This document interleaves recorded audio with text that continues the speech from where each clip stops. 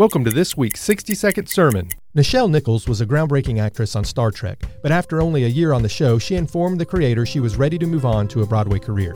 The day after making her intentions known, she was approached by a Trekkie who called himself her greatest fan. He reminded her she was a vital role model for African-American children and young women across the country, and he informed her her show was the only one he and his wife would allow their 3 children to stay up and watch. Nichols was moved by the comments, and she decided to continue acting on Star Trek, in large part due to the advice of her superfan, whose name was Martin Luther King Jr.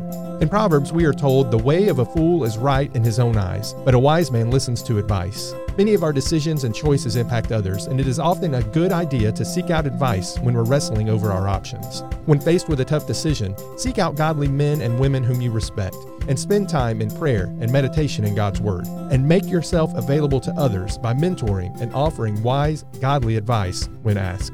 It may lead someone to go where no man or woman has gone before. We hope you've enjoyed this week's 60-second sermon